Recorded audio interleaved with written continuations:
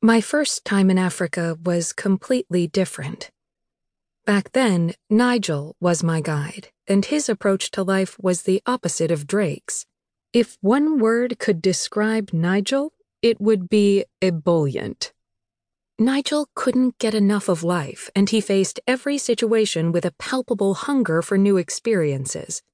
When we landed in the small airport during our trip to Mangazi, Nigel had a bull-in-a-china-shop demeanor.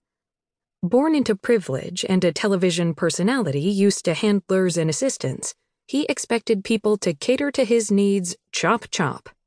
Nigel was taller than everyone around, with a huge booming voice that commanded everyone's attention. He got it. All eyes were trained to him as we walked through the terminal that day over a year earlier. If one word could describe Drake, it was restrained. Calm and methodical, Drake anticipated everything.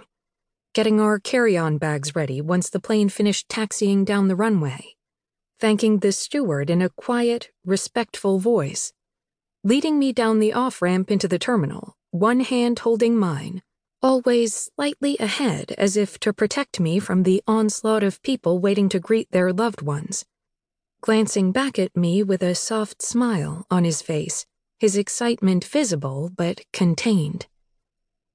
We stopped in the main arrivals foyer, and he put our carry-on bags down and pulled me into his arms, his chin resting on the top of my head. "We're here," he whispered, squeezing me. I hugged him back, my breath catching in my throat from my own building excitement. Then he tilted my chin up and kissed me tenderly. When he pulled back, he ran a finger over my bottom lip, touching the tiny scar.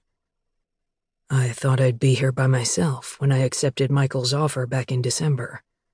I'm so glad you're with me, future Mrs. Morgan."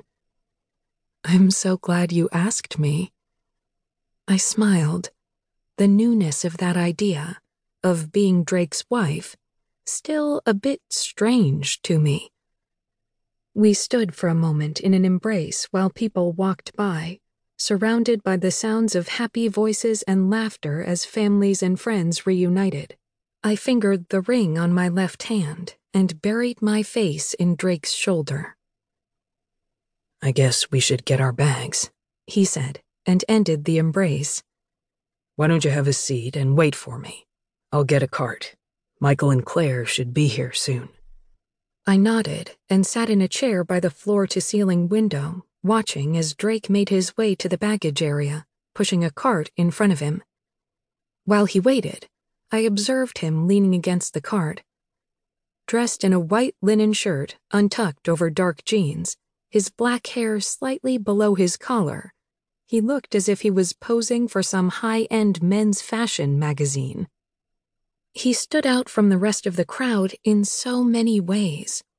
The public Drake was a successful neurosurgeon specializing in delicate robotic surgery, a philanthropist donating equipment and time in Africa, a guitarist for a retro 60s rock band.